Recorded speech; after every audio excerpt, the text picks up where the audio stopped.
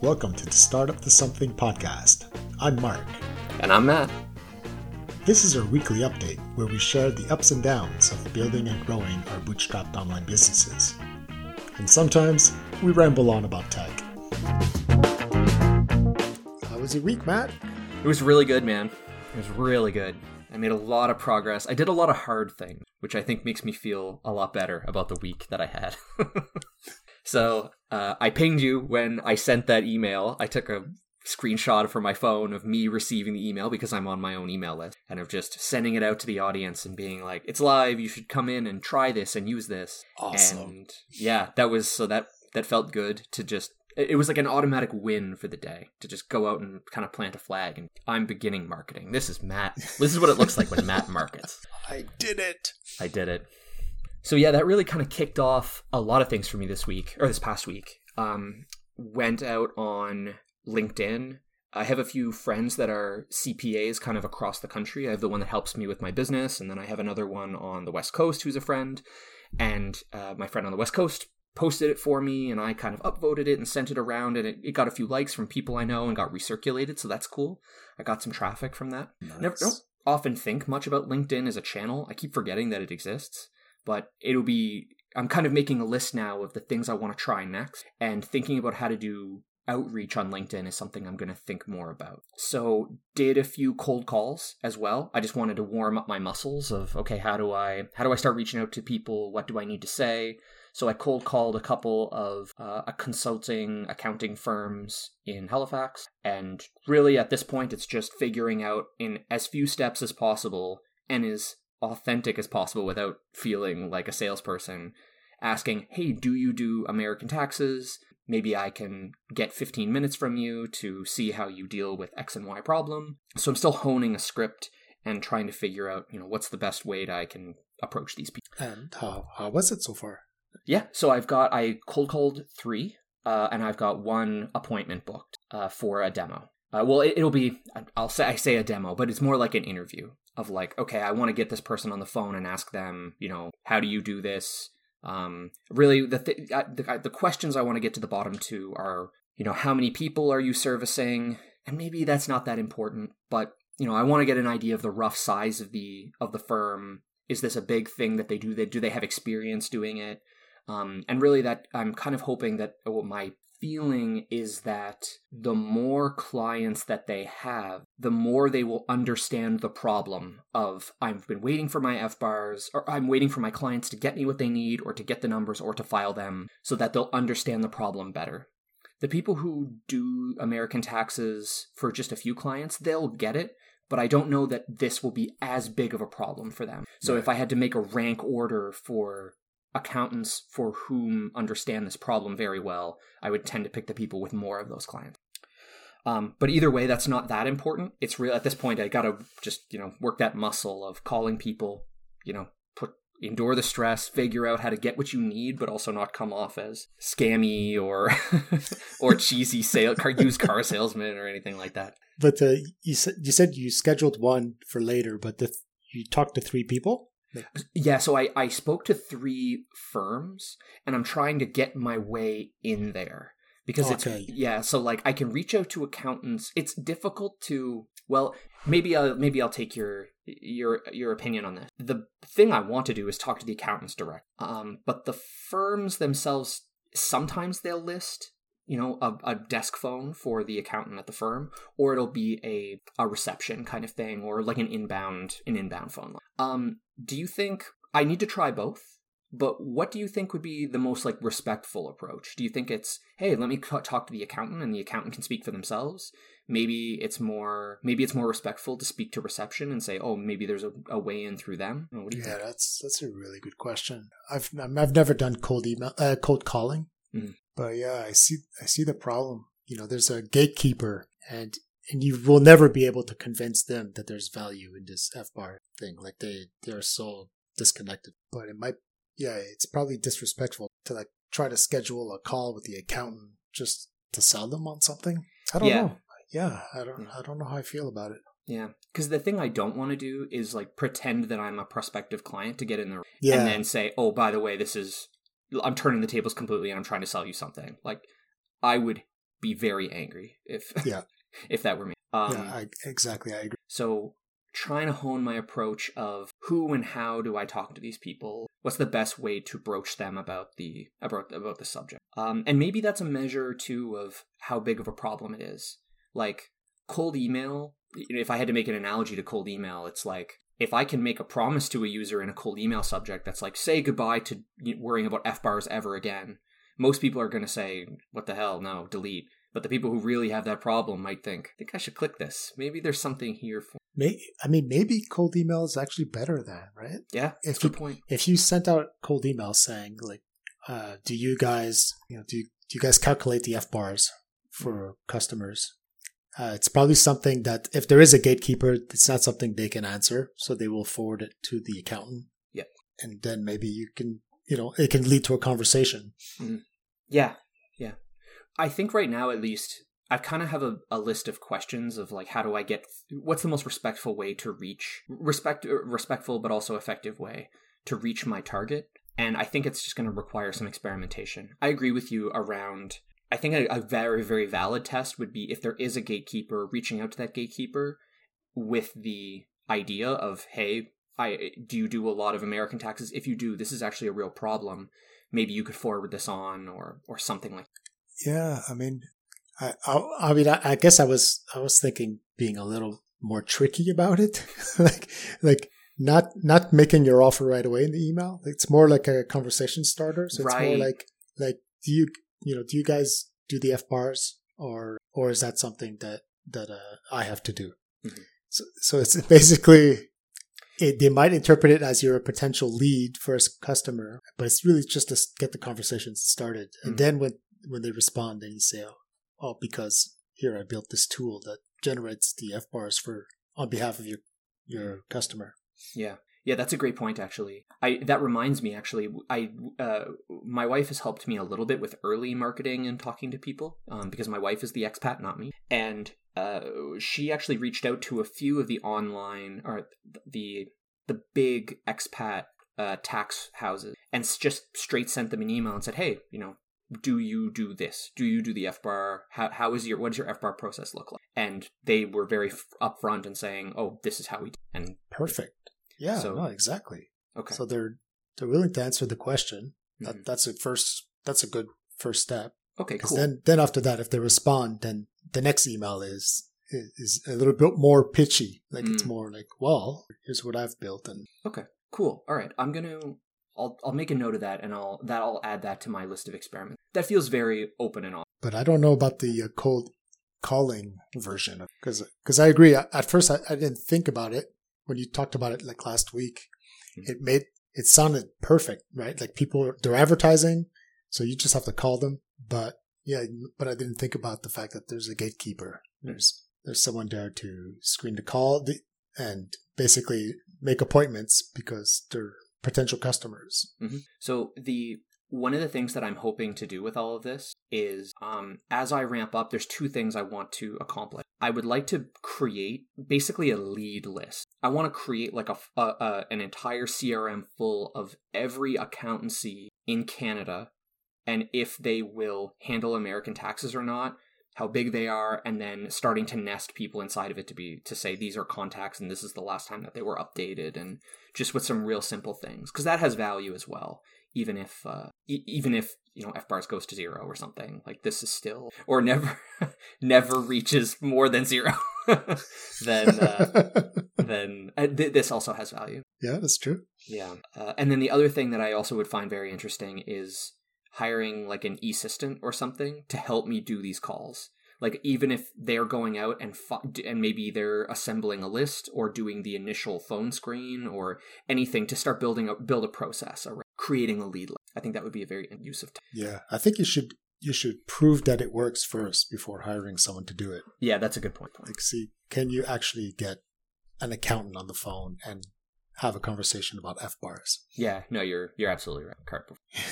But if you can, then after that, for sure, you can hire someone to just go through the script and reproduce it. Mm-hmm. So did a couple of initial cold calls. And now I'm dealing with more like online groups and and niches, subreddits, that kind of thing. And they don't like to be they don't like to be advertised to.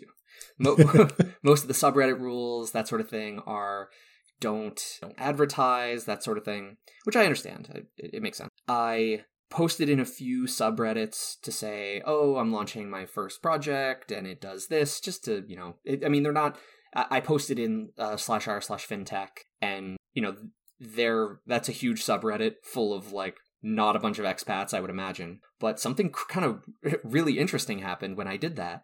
I got a reply from someone who said, oh, I've actually worked in this industry for many years. And he said this would work really well as a white label solution. And I was like, yeah, I responded and said, I totally agree. That was one of the things I've been thinking about for a long time. And I said, well, since you worked in the industry, would you mind if I just like DM'd you and asked you like very loosely for some like industry tips or whatever? And he said, absolutely, let's have a call. So we scheduled a call and I met this guy, super nice guy. And he's basically worked in expat banking his entire career. No way. Yeah. So he told me all about expat banking in Europe and what it's like, the types of people that they service and what it's like to service them and how much they charge and what they do and how they do it and meet financial regulations. And we talked about a lot of different things. But yeah, it was really, really interesting to kind of get the lay of the land from somebody with so much experience. So he gave me all sorts of things to think about, of like, not necessarily how to reach people, but a much clearer idea of what would an expat be thinking, like helping me to understand what the ideal customer. He's dealt mainly in Europe and I'm dealing more in Canada, so I have to figure out how to assimilate that information. But like, I just took pages and pages of notes as he was talking, so it was really interesting. That is awesome. Yeah, just like the kindness of the internet. Super nice guy. Totally didn't have to do that. Met with me. Awesome. So yeah, posted in a few Facebook groups. I'll say like the posts were risque, maybe like not quite advertising, maybe like I'm looking for feedback on this. Right. Some Facebook groups didn't mind it. Other ones issued me warnings, that kind of thing. Oh, really? Yeah. You got some warnings. Ooh. So that didn't feel great, but it's like, okay, I understand. I get it. So all in all, for my initial wave of marketing, I feel good about what I got done last week. I really just kind of put myself out there on all fronts while I come up with a bigger plan for how to reach people. So, and then in terms of metrics, I was looking at my page and visitors and that sort of thing. So I've gone from 0 visitors to more than 0, which is great. People are clicking. Infinitely better. Infinitely better. Immeasurably better. Unquantifiably better. And then in terms of signups, I checked and I got my first sign up this morning from somebody who used a disposable email generator. So maybe they were just checking it out. I don't know, but I have to review the Hotjar and see if they had an ad blocker on. Either way, I'll query the database and see what they were doing. But somebody was interested, or somebody was interested enough to click and sign up. So yeah, that's pretty good. Cool. And yeah, they might come back with the real email later. They can keep using a fake email. That's okay. I mean, well, it would be better if I could reach them again next year. But, yeah, exactly. But I mean, this person is tech savvy enough to realize that there are disposable emails and that they want to use. Yeah, so all in all, last week was mainly marketing. Fixed a few, bugs on the back, that sort of thing, random small thing. But yeah, really, it was just putting my whole heart into marketing. I feel like last week I feel like it was a win. I feel like I'm very happy with what I got done. Nice. So this week, so last week, I will say I didn't have much of a. I won't say I didn't have much of a plan, but I didn't have more than a one-step plan. It was, okay, do a hard thing and feel good about that. And now this week, I need to come up with a stronger plan for how I want to move. So the first thing I have in my plan is I would like to give PPC a really small try. I want to drive because I'm realizing that there's all these Facebook groups full of expats that would be perfect for a product like this, but I can't reach them the way that I want because I can't just post in the groups. I know they're there. So I know their profiles, I know things about them, but I can't reach them directly through these groups. So I'm going to investigate PPC a little bit to see if I can, I don't know, even if I can get people to click and how much it might cost. I thought from the beginning that I might have to do something like this. So Yeah, I think I haven't really done any PPC before. I have some friends who have, so I'll be interested to see if it yields any results at all. So I'm happy to I have to think about and come up with what a budget would actually be for a meaningful experiment. But it's something I'm interested in. But you have friends that you can talk to that will guide you. Yeah. They'll at least keep me from falling into the big pit holes, so I can just let something run quickly. And I'm going to set a quota for myself for reaching accountants. I need to say I'm going to call 3 a week or 5 a week or something like that. I need to come up with a metric and just turn that crank. Nice. Yeah. So so that's really my kind of plan for the upcoming. How was your last week? What'd you get up to? It was hard. Tell me. Right? It's my experiment of doing 1 week of dev, 1 week of marketing, and alternating for the whole month. So last week was my last week of marketing. And it started off really rough. Like I just hated every moment of it. Sure. Procrastinated.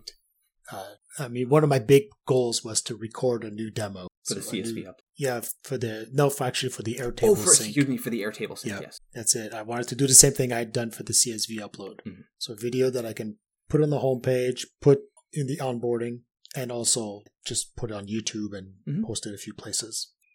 So by the end of the week, I finally recorded it. The beginning of the week, I was rehearsing it in my head. I was actually setting up the project because, I have to create an Airtable, I have to create a Webflow site, and actually try to use it a few times. And then I discover things that don't work. This doesn't really demonstrate, or like, how can I demonstrate how I can import videos? So then my idea was to create a job board. So videos was not a good fit, but in the end I had to just give up on the videos. All right, This will just be a job board. At least it shows off the multi-reference fields and I think the rich text fields. Okay.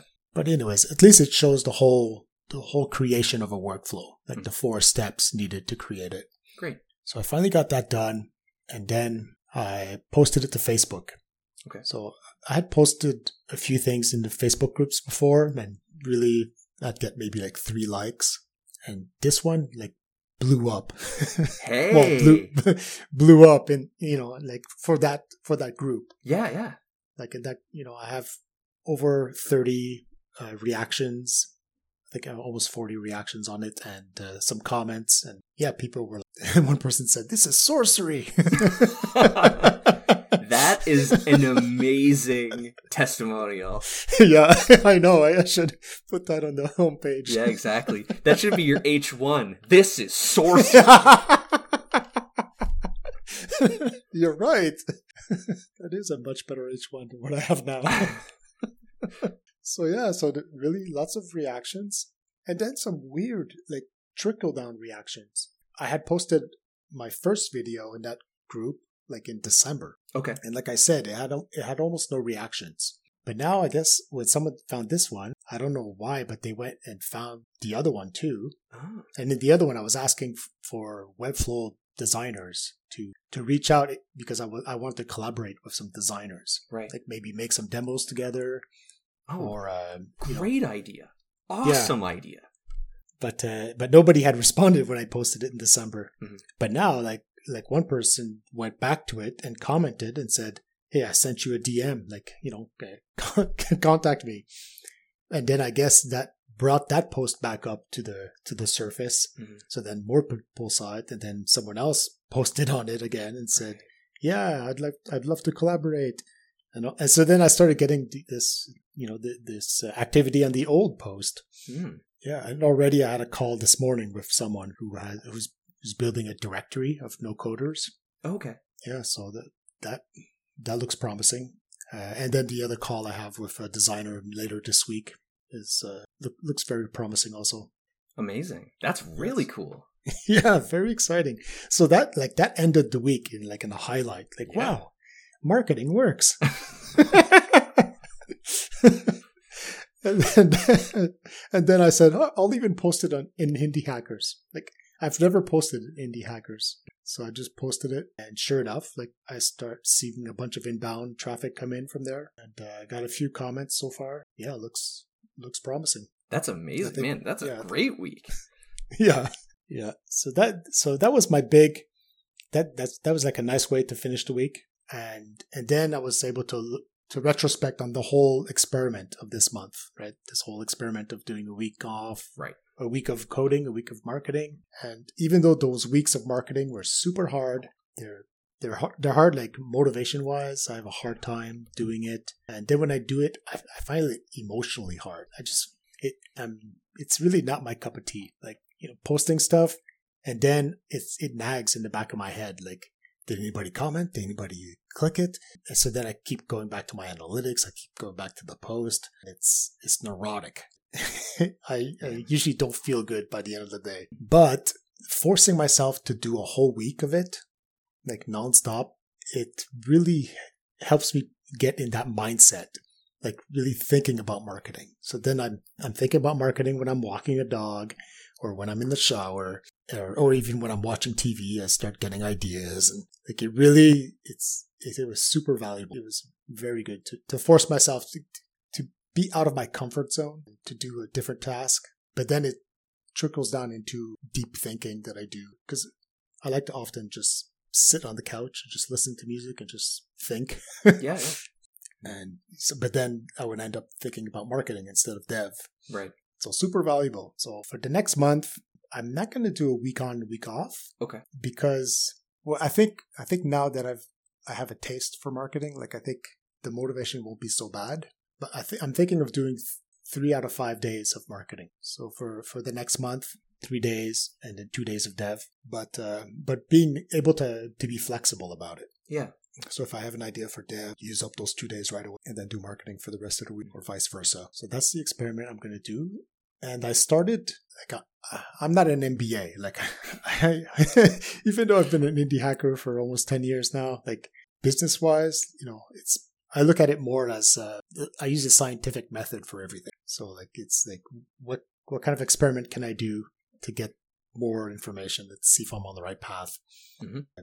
So anyways, all that to say that I don't have an MBA. So like I was trying to make projections for my sales. Right. Like what are going to be the projections for the next few months? And I have no idea what I'm doing. So I tried, I'll just plot it linearly on a chart, right? Like, yeah. But then it's like, yeah, but it's not linear. Like there's a little bit of exponential growth, word of mouth. But if you try to plot it exponentially, it's ridiculous. Yeah. Like it's like you're a billionaire. It's like a hockey stick. Yeah, exactly. It's like hockey stick growth. Yes. So I played around with different equations, and I don't know. Anyways, in the end, like I come to something that I'm comfortable with. It's a conservative growth, but what it allowed me to do is to see that I can start spending more now than what I'm actually generating in revenue, because right. I have money in the bank, and I can chip away at it for quite a few months before revenue starts to surpass the expenses. Mm-hmm. So that I found that really motivating to actually try to spend money this month. So like I set myself a budget, like I need to spend this money. Okay. And as you know, I'm the cheapest person in the world. And like, throughout my whole indie hacker career, like I've spent so little. Like, yeah. I'll spend on tools and like on sure. hosting, mm-hmm. but marketing wise or labor, I've done nothing. I think I once I got $100 of free credit of AdWords. I used it up, and that was about it. So yeah, I've spent nothing. So now it's like this is definitely another example of going out of my comfort zone. Like I've set a budget. I'm gonna spend this much. Okay, well, this is fun. So, like, where do you see yourself spending this money? Well, that's it. I started brainstorming a bunch of stuff. Right away, I decided to give Twitter ads a chance. Okay. Because I know that a lot of the no-code community is there. They're on Twitter. So I thought, and, whenever I'm scrolling Twitter, I'm seeing these ads. Sure. So, there might be something to it. So I decided to try that. So, because that was easy, right? I could just set it up, set a budget, and then leave it alone, and then move on to other things. Mm-hmm. And that was weird. Well, first of all, Twitter ads interface is horrible. Interesting. Like horrible. Like, tell me about it. Like what? oh, like, you would think this is a business that makes all of its revenue from advertisement. And you would think they would have a really good tool for it. Yeah. But no, it's just broken. Like, so I start a campaign and I do, all the steps like of setting your targets, like your budget, who are you going to target, where you want it to appear. Then you get to the bottom. It's like, all right, now you got to pick your creatives. So that's your ad. Like what's your ad going to look like? But then there's like no way to create one. They have like a search where you can search through your old tweets. So you could like pick one of your old tweets as your copy. Right. But in my case, like nothing's appearing. Like there's just nothing. It's just empty. And when I click on something, I get a little error message that says, you have no creatives. All right. So I'm completely lost, like no idea what to do. So I go to YouTube, I search, I find some people that will show you like how to create a campaign on Twitter. Mm-hmm. And these videos are not made by Twitter. They're made by random people. Yeah. And then, so I'm looking at one of the videos that is using the latest interface. So at least I know it's up to date. Mm-hmm. And when he gets to the bottom, he says, oh yeah, so now at this point, you won't be able to create any creatives until you enter your credit card information. So I'm like, really? Like, maybe the error message should have told me that. I have the biggest, like, my palm is in my face. Like, this is I know, so seriously. Bad. What This is their business. This is their business. And they can't even, like, is anybody monitoring this? Is anybody, like, seeing where people are dropping out? Why are people churning? This is really weird. Why do they all make it to the last step and then not continue? So I'm amazed. It's kind of nice to see these huge companies fail like this, because then you're there. Okay, I'm not so bad. Yeah, like my UX is not that bad. If they're able to fail with like, who knows how many engineers they have working on this? Thousands of engineers. Exactly. So yeah. So anyways, I go to the top menu and enter my credit card information. And that wasn't great, because at one point they have a huge pop-up that appears and it's bigger than my browser and I can't scroll. So I can't see the top of it and I can't see the bottom of it. So I have to like zoom out to like 60%, I think, in order to see it all. And then, okay, so now I can enter my credit card information, click submit. That works. So now I go back to Twitter ads, campaigns, nowhere to be found. Like, it's nowhere. Oh my god! So it didn't save. It was a destructive action. Entering your Jesus. Yeah, it's just not there. So then eventually I said, all right, I'll create a new one. You create a new one. It asks you what type of campaign. So I click the same type that I was creating before, and then it says, oh, by the way, you have an unfinished campaign. Do you want to continue? Die in a fire! Like, oh my god! Oh my god! Seriously, guys. This is basic user experience. You're a public company. And you have, like you said, thousands of engineers. Like, seriously? So, yeah. Anyways, if you resume, then it works. It saved everything I had done before. And then I can create a creative. Actually, that was another bug also. To create the creative, they have this tweet composer that brings you to a tweet composer. And then, okay, saved your tweet. Then you go back to your interface. And again, it's the same thing. Your campaign's nowhere to be found. There's no like list of here are your campaigns, or so I assumed, okay, I bet you if I try to create one, it's going to tell me I have an unfinished one. Sure enough. There it is. There it is. You have an unfinished one. Do you want to resume? Yes. More than anything. Yeah. God damn it. Yeah. So I was so frustrated, but in the end, I got it to work. Okay. It's been live now for a few days. Okay. But I've got 0 clicks. Oh. But I was extremely targeted. Like I was like, even they recommend like it's weird. Like they want you to be as broad as possible. Of course they do. Yeah. But that didn't make sense. Like, no, I don't want random people to click on it. I want just really targeted people to click on it. How about the people I know that will like my product? That sounds like exactly. Person to have clicking on my ad that I'm paying for. Yeah. But so it's very restricted. So they didn't show it a lot, and they got no clicks. Okay. So I mean, it's probably fine, because the way I see it is, if it just appears in people's feeds and no one clicks on it, it's still doing something. Like it's doing brand recognition, right? Like people will see it pass, and I mean, I that's how I seem to feel about a lot of these ads that I see on Twitter. Like I never click on them. But if you ask me now, like, what's an app that I could use to buy Bitcoin? I can name you one that I've seen 1,000 times. Sure. But I never clicked it. Mm-hmm. So I'm hoping maybe it will have that effect. They'll see the ad and they don't click on it. But then when it's time for them to sync Airtable to Webflow, they'll say, oh yeah, wasn't there this power importer tool I saw? And then hopefully they'll just type it in their browser and they won't even click the ad. Right. So your ad right now, are you running it from your Power Importer Twitter account? No, I'm actually running it from my personal account. Yeah, I chose, because you can choose where it will appear. Mm-hmm. And I really chose only the places where it will appear where it doesn't look so much like an ad. Right. Like for Twitter, they usually put promoted. They put a tag that said this is promoted, but they only put it at the bottom of the tweet. Right. So I was thinking, if it's for my personal account and it only says promoted at the bottom, there's more chances that someone will actually start reading it before they realize, oh, this is an ad, and then scroll by. Yep. Yep. Anyways, that's what we'll see. That's my experiment. Cool. We'll see. Okay. But it was my first step into the let's spend some money. Totally. So no clicks yet. How do you pay for this? Is it like per impression? I guess you pay per impression, but then you also pay per click? No, here I only pay per click. Oh, nice. So you haven't been charged anything? Nope, nothing. Oh, fantastic. Well, I mean, clicks would be better.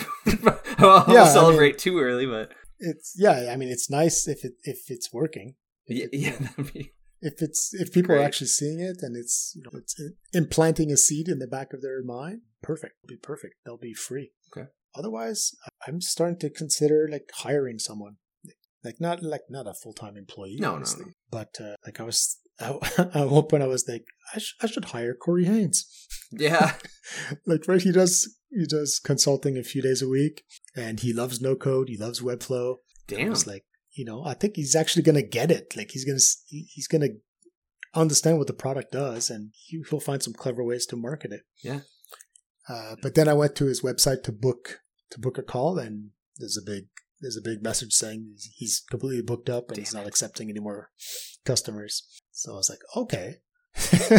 God damn it, Derek Reimer. Yeah, you promoted Corey Haynes too much.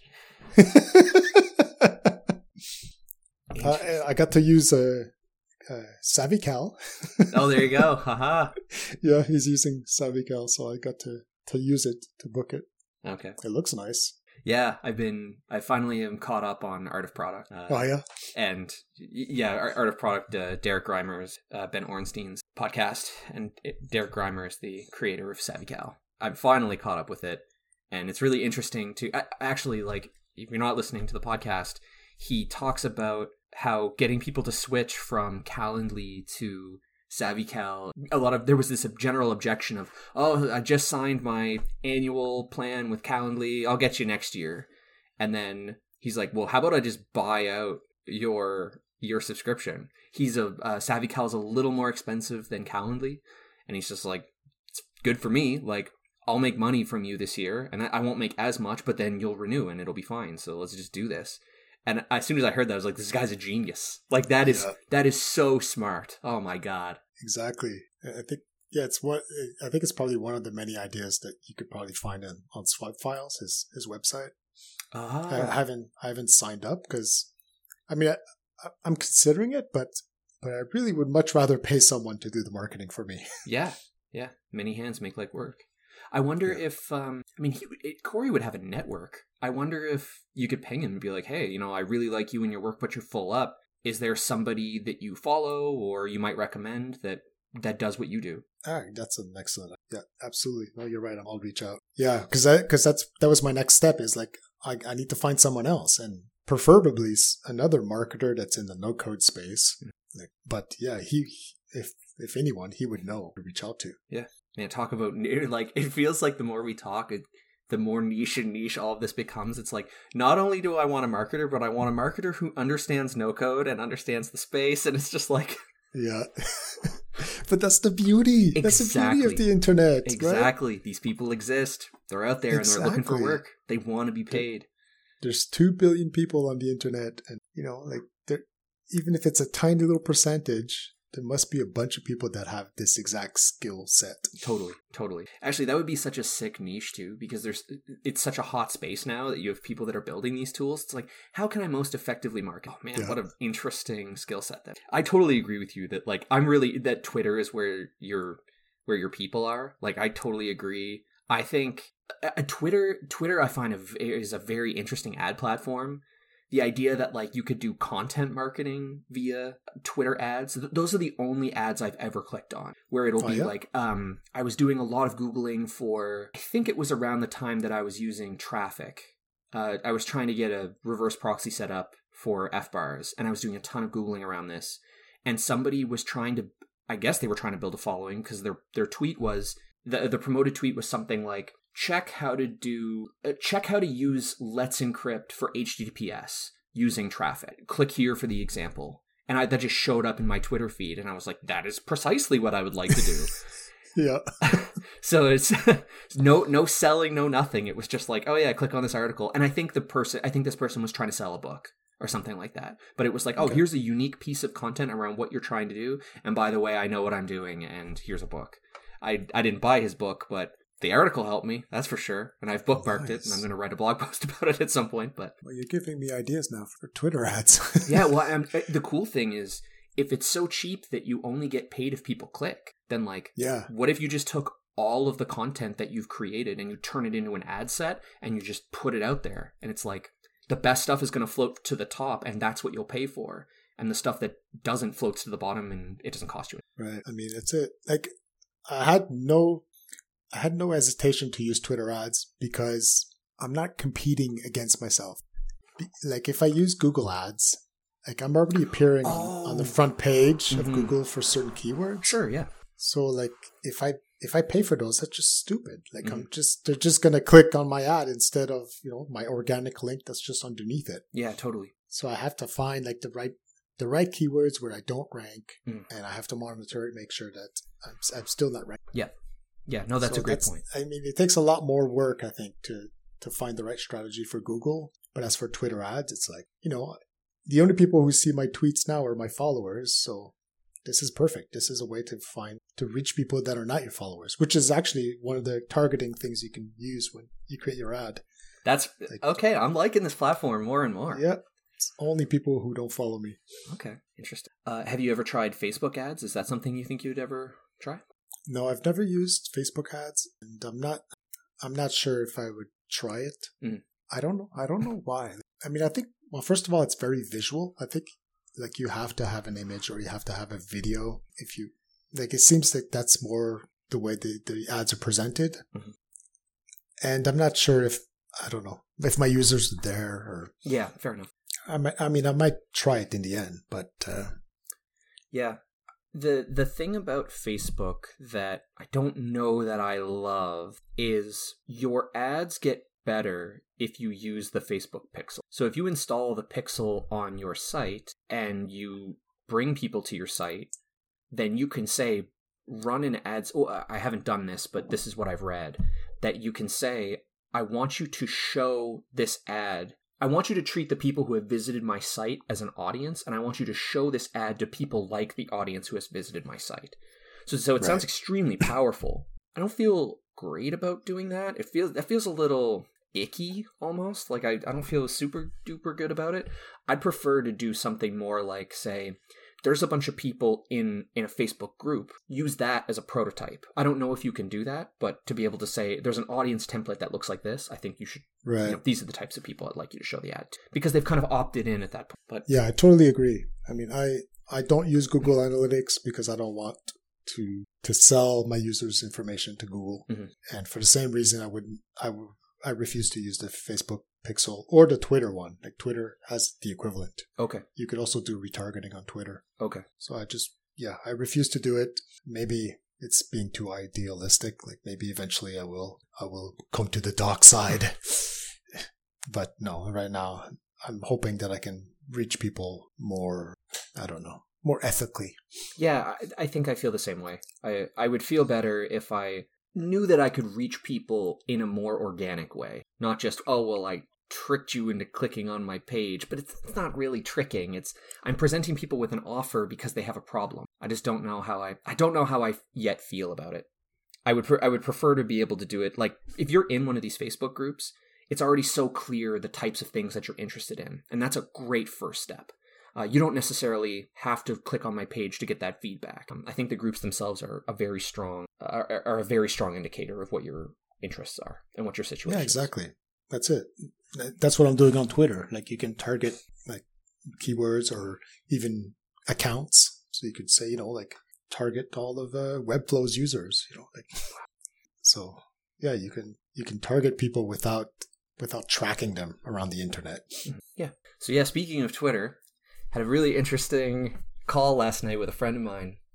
He is my friend Ricardo is a Spanish YouTuber. He teaches people to code in Spanish, and he's been building an audience for these last few years. He sells courses, these sorts of things. And one of his favorite things to do is be super productive. So he's all about managing his time and his life and making time for all the things that he likes to do. So he's like the productivity master. So he was building a course for productivity in OS X. He's been building it for the last few weeks, and he was running a test he built a landing page. After he saw my FBars landing page in Tailwind, he was like, man, what am I doing with my crappy little landing page? So we just ripped it out and threw in Tailwind UI, pre-used components, styled them a little bit. And he was like, I built a landing page in an hour. This is amazing.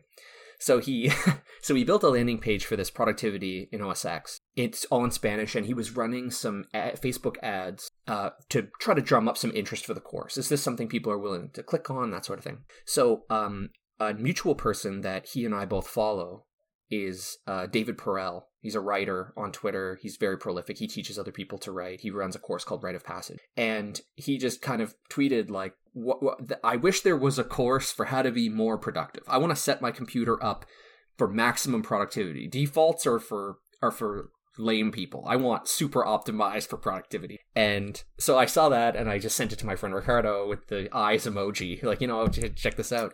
And, about an hour later, Ricardo sends me a ping and says, I'll call you in 45 minutes. I said, okay. And so he calls me later and he says, I took down all the ads I was running in Spanish. I took this page. I basically just did a quick translation over to English, and I've popped up the site. I want to just turn this into a super quick landing page, and I want to tweet it to David Perel and see if this guy will promote me or retweet me or whatever. And I was like, right. That is an awesome idea, and you should absolutely do it. So he called me at like 10:30 or something. I was getting ready to go to bed, and I just sat down and we just like, all right, so we copy edited a tweet that we were going to send to him and just try to, and so we were doing that, and I was like, all right, stop, like go buy the domain so we can update the DNS settings so that it'll be live, so that when we send the tweet, everything's all set up. So right. we're racing against the DNS cache decay and just like trying to get the tweet drafted. It was like unbelievably fun. Just like, it's amazing how quickly you can pull together a landing page of just like, oh yeah, all together, boom, just run it and let it go. So he tweets David Perel, and it's just like, cool, he's like, I'm gonna go to bed, we'll see what happens tomorrow. Wakes up this morning, tweet back from David Perel, hey, this looks really good. One of Perel's followers must have seen that tweet and signed up for the course and pre-bought it. No way. Yeah, so you're just like, oh man, this is amazing. This is so cool. Awesome. Yeah, so it was such a fun reminder of like how quickly you can move. Yeah, that is so awesome. It's inspirational. Yeah. Yeah, he the guts on this kid. He was just like, I'm doing this. Let's go. And just it was super nice to like be a part of something fun like that. So is this course like all videos like that he now has to re-record in English? So he's been pulling together, he's been building a syllabus for the types of things he wants to cover. And so like, I mean, he has a lot of tools that he uses and is optimized for his workflows and that sort of thing. So I don't think he's recorded anything yet, but I mean, he's been building the syllabus. So it's productivityformac.com URL. And I know he's taking pre-sales for his course and that sort of thing. I think it's a genius idea.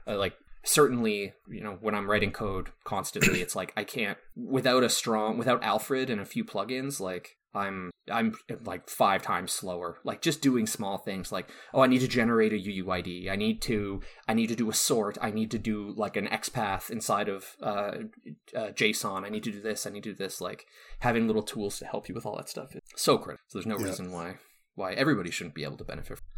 Yeah, I mean, I think I run Linux because it's so configurable. Like, everything can be run from the command line or from the GUI. And of course, if it can run from the command line, means that you create a script and automate it.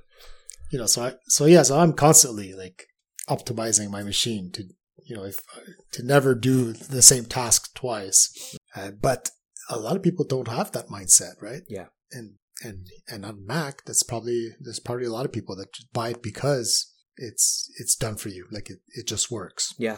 It's funny, actually. I've been thinking a lot about being an engineer and contributing back to like the engineering culture that exists, because I totally agree. I think there's a lot of automation that could be happening that isn't, or in your case, like you're doing tons of automation, but like I don't have access to the automation that you've done, whether because it wouldn't work for me or because you just haven't shared it or won't or whatever. But I was thinking about, with some of the development that I've been doing for FBars, I've been thinking, oh man, I really should be sharing some of the small tidbits that I'm running into. Like I had a vision a long time ago for like, I can only describe it as like a reverse Stack Overflow, where it would be like, you don't search for problems you have, you search for problems you're going to have. So it's like, oh, I'm going to start a Spring Boot project in Java with this, and I need to do this kind of security and this kind of security. And then it's just like a big list of gotchas. Like, watch out for this configuration. You're going to want to add this bean. Oh, turns out this is really hard and you want to think about that. So just like, this sort of thing. So just like sharing the little tidbits that you come across. Because they're super helpful. Like, because how nice would it be to just like, oh, I have this, step 5 in debugging, like Google the error message and see what happens. But just like, it'd be it's really good SEO to just be like, oh yeah, here's the whole stack trace, and like, this is exactly what I did, or this is exactly what was wrong. Or like, you're going to be the default answer for that. Because it's like, how many times did this particular stack trace pop up? So I've been thinking about like doing more recording of the small things that I've been doing. And actually, somebody who comes to the Indie Hackers meetup, Joshua Nussbaum, he's prolifically technical, amazing. And he's kind of started a really interesting movement where every day he's going to spend a few hours. He wants to come up with 3 interesting technical things, really raw, to share every day. And it's like, I'm going to do 2 hours of playing around with Svelte, and I'm going to share 3 things that I learned. And I thought like, oh man, it's like we had this brainwave at the same time. So over the weekend, I spent some time, I built a small utility for myself a while ago with the OS X notification manager, because you can pipe things to it and you can get desktop notifications. And for all my build stuff in my production setup for, just for developing on my machine, whenever I have a long-running build and the build finishes, I get a desktop notification that says, hey, your build finished. Because, gotta kick your build off and then start Reddit and check out what's going on the front page. It's really helpful to get a notification to say, oh, hey, it finished, or it failed, or whatever. Get back to work. Exactly. You can stop doing that now. You can stop watching YouTube. So, but I was thinking like, oh, that's actually really cool. And that it would be really cool to take that and pair it with other things. So like, for example, with Stripe, you're going to receive, when you run the Stripe CLI, you're going to receive events. And I was thinking, oh, it'd be really nice actually if I could, every time I received an event, I piped that to the notification manager. Because I've been running into an issue lately where in test, Stripe is not sending me notifications. I have no idea why. So like sometimes it will, or for certain flows it will, but other times it won't.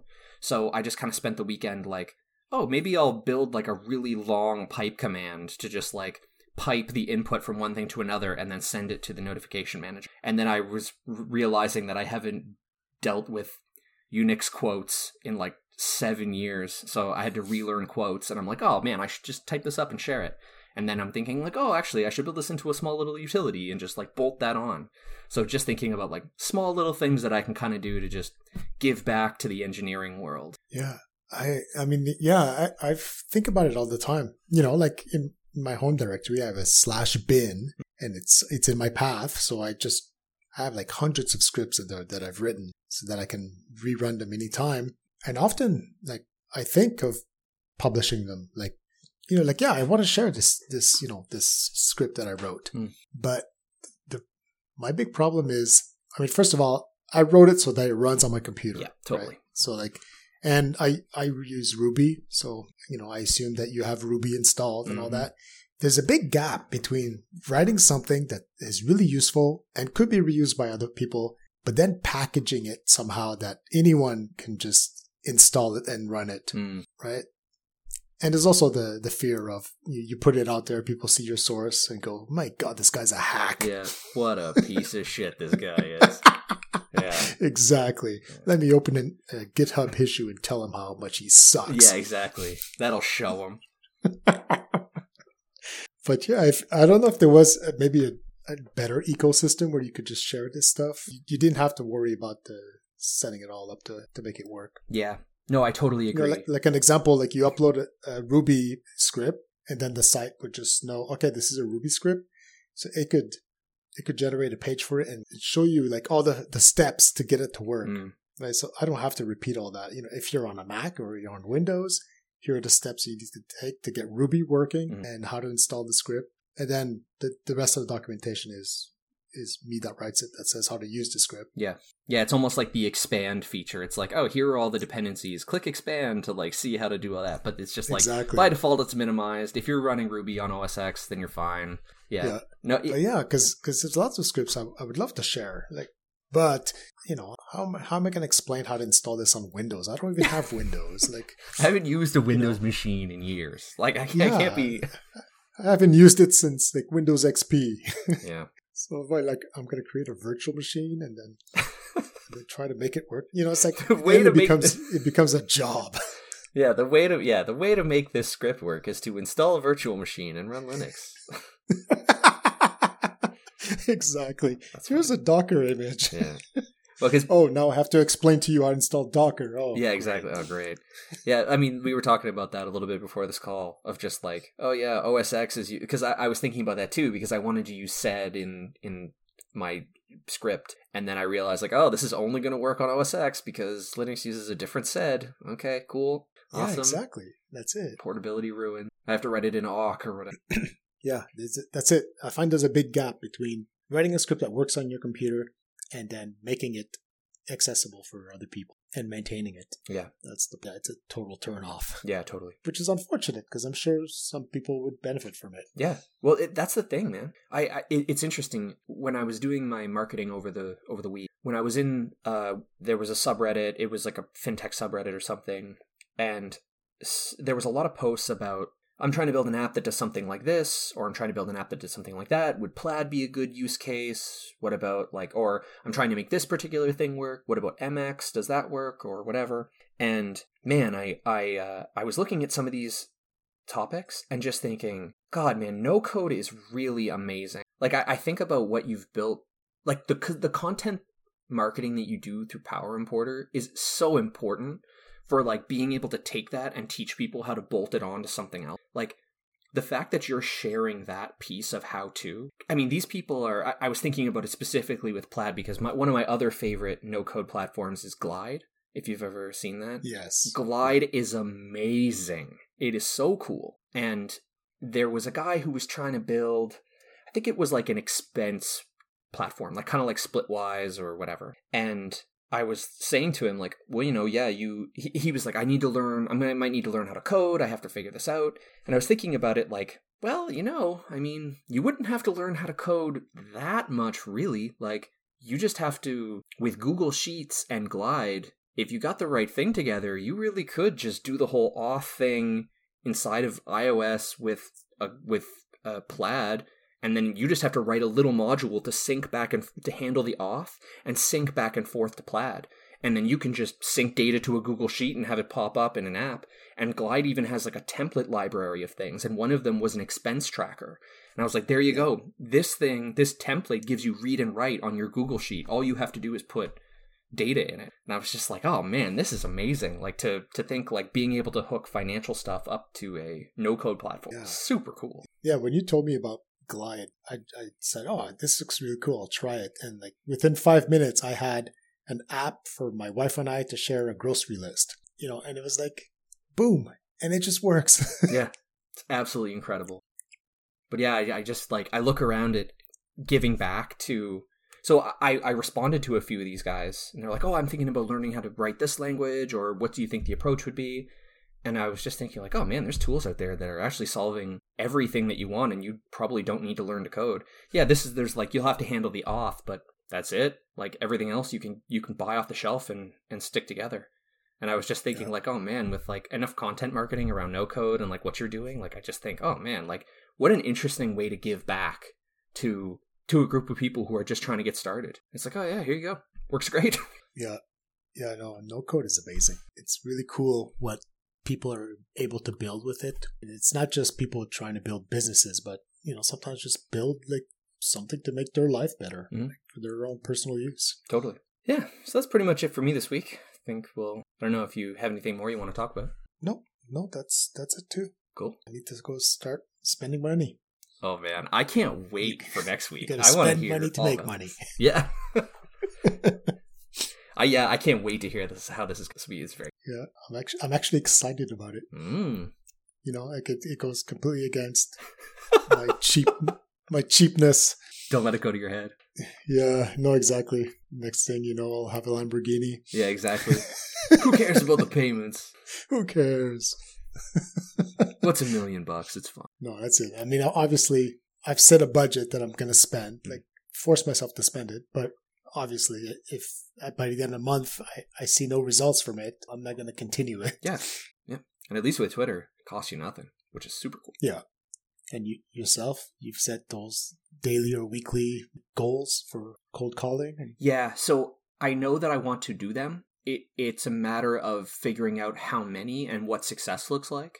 Because if it's like I need to reach X accountant, I have to do some more battle to understand like how accessible are these people really, so I can set better concrete goals. I don't want to just say something like, oh, I'm going to reach out to 3 accountants, but it's like, oh, it's actually getting in touch with the accountants is brutally difficult. So I really want to take that goal and break it down into, I really want to experiment between cold calling and cold emailing and understanding how to deal with gatekeepers. Maybe it's important to deal with them. Maybe it's better to try to circumvent them. There's a lot more for me to learn.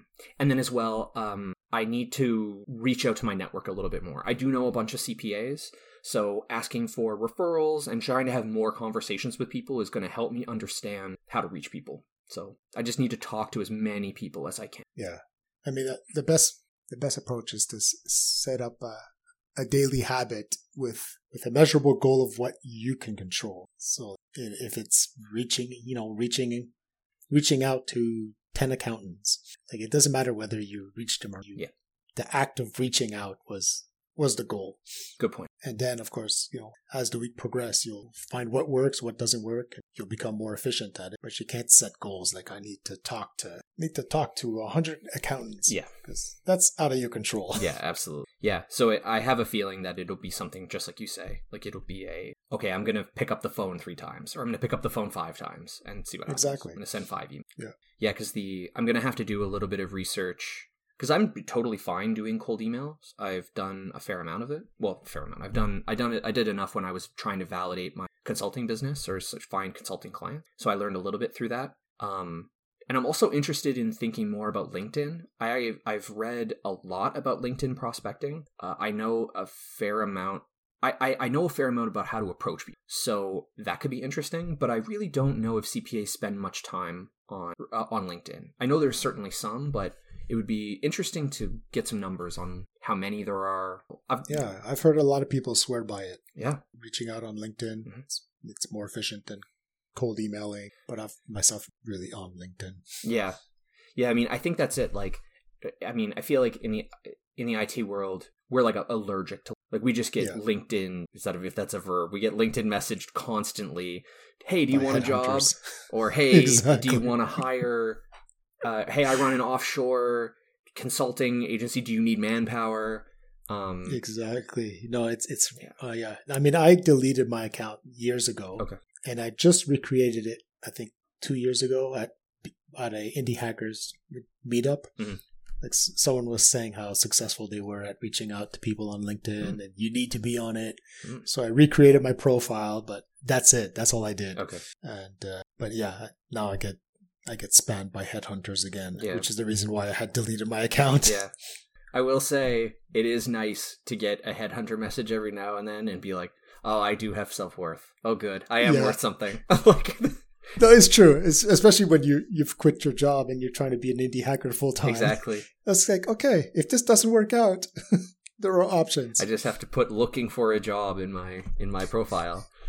Exactly. Yeah, so I feel like I've got lots of avenues to test. I just need to kind of put them in rank order and start turning the crank and not get exhausted. I know this is not going to be useful for anybody listening to the podcast, but tomorrow there's a meeting on Indie Worldwide. Mm-hmm. Yep. And it's all about cold email outreach. Mm-hmm. Yeah. And I know one of the guys behind that business that's going to be presenting. Oh, really? Yeah. He just joined them not recently, or they just launched recently. But yeah, they do it as a service. They do cold emailing as a service. Okay, cool. My plan was to attend that.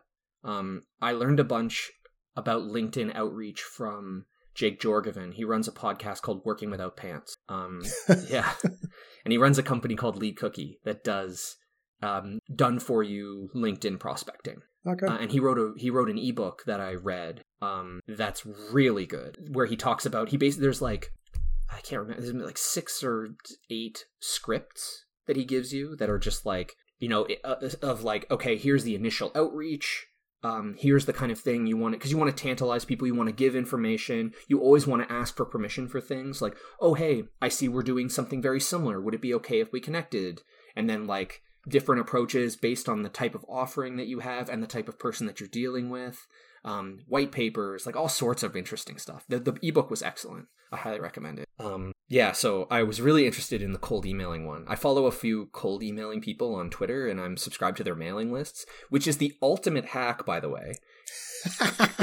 If you want to learn how to cold email, join the mailing list of people who teach you how to cold email, because they send you examples every day. And you're just like, oh, great, thank you. I'll just put this in an archive, and then whenever I need to cold email, I'll just look for Laura Lopich and look at all of her content.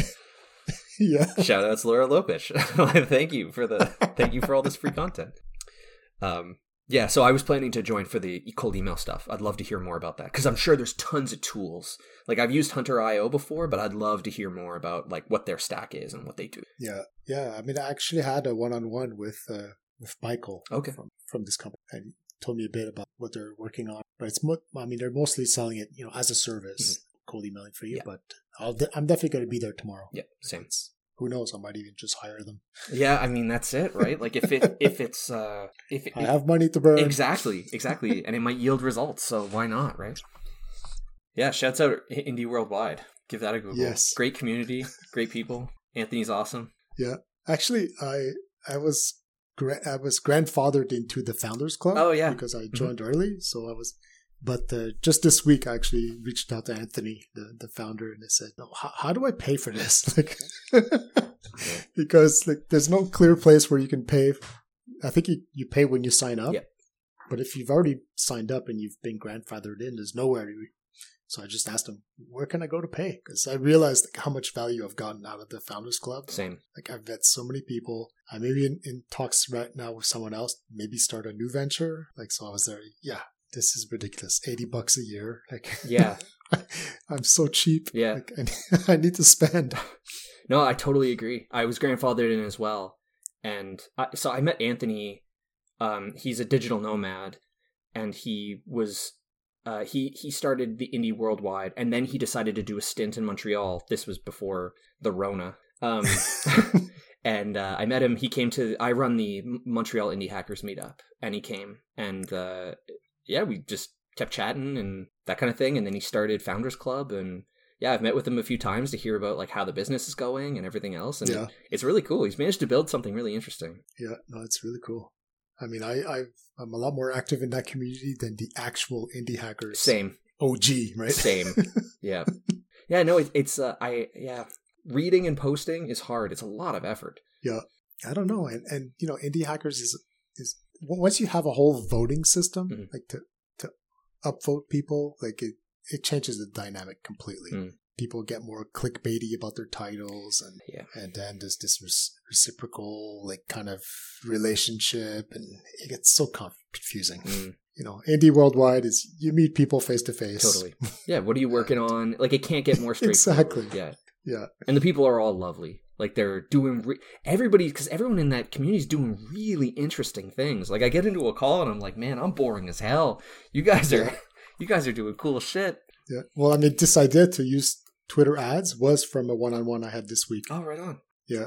I was talking with him, and yeah, we're just like talking about, you know, our struggle to reach out to people. Like, you know, what is he using? What am I using? And then, yeah, he was like, yeah, Twitter ads it's pretty good.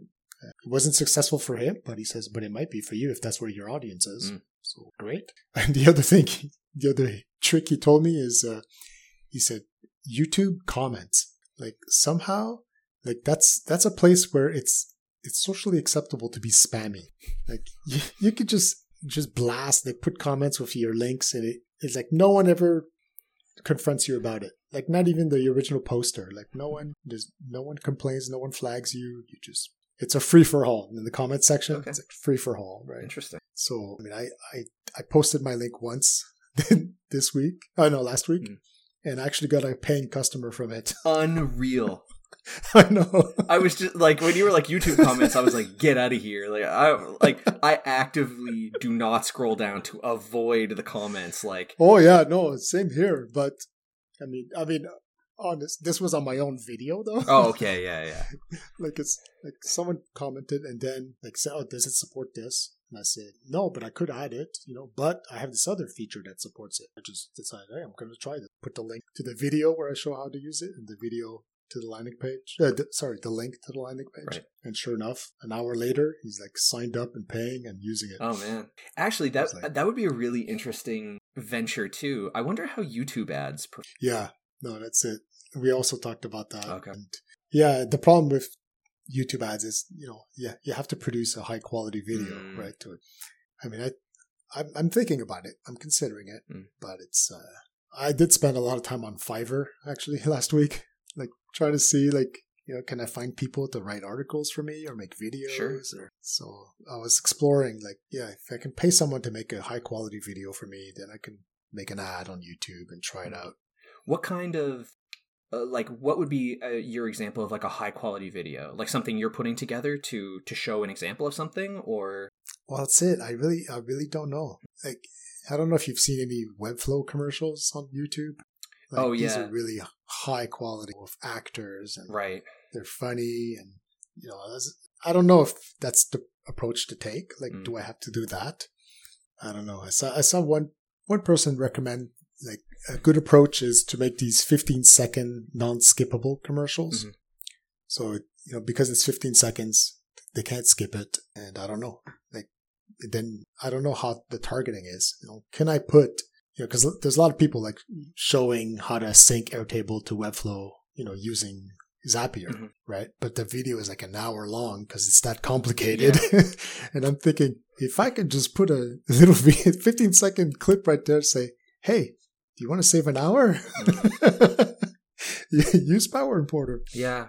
No, I feel like I'm full of ideas for something like that. Because how cool would it be? Like, I'm just thinking, if you were to insert something on, like, someone enters a field on Webflow and then it gets synced to Airtable, and then Airtable runs a command or something and sends you a push notification, or I don't know, something like that. It'd be kind of cool to just be like, cool, and now you can just, or it's like, you know, 5 seconds of the video is just like, you know, keyboard noise, tick, tick, tick, tick, key, other key, and then like beautiful handshake, and then it's like notification or like cool sync operation, or just like, I don't know, something like that. Like, I love the idea of like key, beautiful handshake, and then just like, oh, and then like the, you know, the cheesy like odometer, like, or the speedometer, like going up there, like the RPMs are just jacked, and you're like, yeah, you run the internet now. I don't know. I feel like I've got so many ideas for funny little things. Well, that's it. But that is not in my wheelhouse. This kind of. I mean, I can't even do video editing that well. And now you're talking about like multi-takes. And oh, yeah, baby. Well, no, I mean, Yeah. if my friend Ricardo, who I mentioned before, who runs Apdelante, the Learn to Code in Spanish, this year he's been really figuring out how to systematize his tasks. And his first thing was, I'm not that great at editing. I know how to do it. But he was like, I'm just going to find a guy to do this for me. And he found an awesome kid in Mexico he has a portfolio of work. He was excellent and he doesn't charge much. And now Ricardo can just be like, great. You know, he gave him a few templates of like, here are the video. This is the kind of video I like. This is how it forms up. Can you edit this for me? And his output is excellent. Ricardo loves the results. Could be one of those things of just like, maybe you take a bunch of B-roll of a bunch of different things and pay an editor and see if you can produce something. Or maybe find someone that just makes those videos. Word. Yeah, even easier, right? Yeah, you tell me what you need and I'll produce it. Yeah, exactly. Was there anything like that on Fiverr? Yeah, Was there anything like that on Fiverr? Yeah. There's plenty of people that will make a video for you on Fiverr. I was looking at a lot of people that will just they'll speak in front of the camera, in front of a green wall, just, you know, like read your script, you know. Mm-hmm. And some of them are very charismatic and good speakers. And so I was thinking, yeah, sure, like I could use someone like that. But no, there's people that will do the animations, you know, those explainer videos. Oh yeah, no, there's a lot of people making video content on Fiverr. Yeah, I know. I mean, that's what I'm doing this month. Is I'm willing to spend money, so I'm gonna look at all options. Okay, nice. Yeah. Oh man, this is super exciting. I'm jacked for you. This is cool. But I think the priority is gonna be like, if I can find someone that will do it all, right? Like within my budget, if I can have someone that can say, "Oh, sure, you know, this is what we're gonna do. We're gonna do this, and this, and that's gonna be the whole schedule for the month." Yeah, that would be ideal. Yeah, that'd be incredible. So I guess I have some research to do. Yeah. Yeah, well, message Corey and see if see if he's got anybody. Definitely. Cool, man. All right. Well, looking forward to next week's update. Yeah, me too. All right, cool. I'll catch you later. All right. See you next week. See you.